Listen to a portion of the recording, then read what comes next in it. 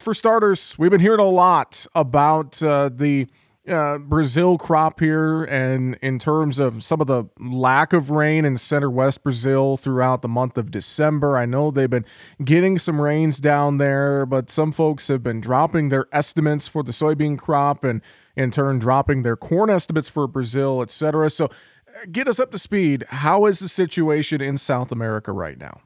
Okay, well, Brazil, the planting in September did fine.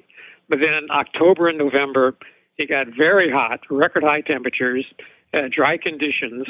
Now, the rainfall picked up a little bit at the end of November, and it did pick up in December, but it's been very irregular. The coverage is subpar. It's not like a typical normal rainy season in central Brazil. So planting was delayed. A lot of soybeans had to be replanted, and even some were abandoned because they were just wouldn't pay to harvest a crop. So this is very, very unusual. In central Brazil, soybean planting started in the Cerrado region about the early 1980s, and this is the worst year that's been recorded in central Brazil. So it's been a very extreme year. And everyone to blame it on La Nina, which usually results in hotter and drier conditions in central Brazil and extra rainfall in southern Brazil. Well, that's been the case so far in Brazil. So it's been a really unusual year. Oh, very unusual year. As we move forward here and get into 2024, one has to wonder just with how unusual things have been, will there be some delays to safrinha corn planting? What are some of these impacts that we've seen here the last couple of months? In your view, how do things look there? Are we going to be looking at delays to safrinha corn planting? Absolutely. The soybeans are planted late, which means the safrinha corn will go in late as well. Now, the Mato Grosso Institute of Agricultural Economics, they estimate that maybe 6% reduction in the safrinha corn acreage in the state of Mato Grosso, which is the largest soybean and corn producing state. They're the more optimistic of the estimates. The Soybean and Corn Producers Association of Mato Grosso, they think the safrinha acreage could be down as much as 25%. Corn prices are very low in Brazil. You don't want to plant it late because you got higher risk of low yields, and especially this year because the meteorologists in Brazil say with an El Nino out there is a definite early possibility, I should say, of an early end to the summer rainy season.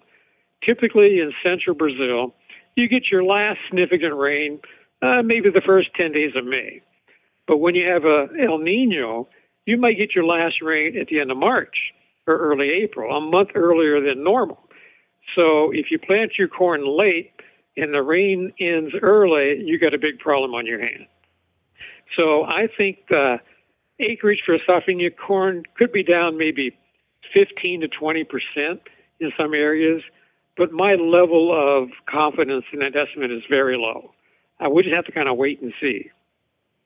Well, I know in terms of world supplies of corn, especially, and soybeans too, world supplies are pretty robust. So even if we have a little bit less of planted acreage for safrinha corn potentially here, still on the global side of things, talk about that a little bit. We still have a lot of corn to chew through around the world, don't we? Exactly right. And if you combine Argentina, and a little bit about Argentina right now, their weather has been cooperative. The soybeans in Argentina are 79% planted, 10% blooming, and the corn is 70% planted with 11% pollinating. So Argentina is going to have a nice recuperation from last year for sure. If you look at all of South America, the corn production this year is going to be about the same as last year. Now, that's including my very low number, much lower than USDA for Brazil corn. I got Brazil corn at 117 million tons, and USDA has it at 129. So I'm much lower than them. So we do have enough corn, okay? And if you look at the soybean side, we got about a 10% increase in soybean production out of South America compared to last year. Now, it's not as robust as what we had thought, a couple of months ago, but it's not a catastrophe either. So we do have adequate supplies, and I think you see that reflected in the markets. The prices have not responded like you would normally think, given the big, weather problems in Brazil. So it's a combination of robust supplies and recuperation out of Argentina. And I was going to say, you brought up some of the market, the non-response in the markets, and we think about, corn sitting around that 450 to 475, 480 level here. Soybeans getting back below 13. I mean, you look at charts, I know some chart damage has been done in various degrees here to some of these markets, Dr. Cordonnier, and I think about this too. I think a lot of farmers are a little depressed looking at some of these prices here as we begin a new year in the U.S. Well, speaking of depression, the farmers in Brazil are very depressed because they see their soybean crop much smaller than what they anticipated. In a lot of areas, the yields are down, 25 to 40%, and they're saying, "Whoa, wait a minute! Why doesn't the price respond?" Well, what the market is not responding to those reductions. So they are very upset in Brazil. Now, in Argentina, they're also upset because, they got a new president in Argentina. And he campaigned on the promise of reducing and eliminating the export taxes on agricultural commodities.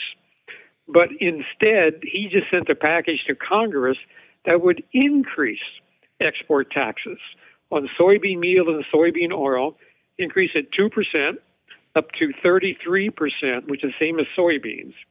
And he wants to increase the export tax on corn and wheat 3% from 12% up to 15%. So the farmers in Argentina are upset that, wait a minute, we voted for you because you was going to eliminate the export tax, and now you're increasing it. And he says, be patient. We need the money, to pay the bills, pay the IMF.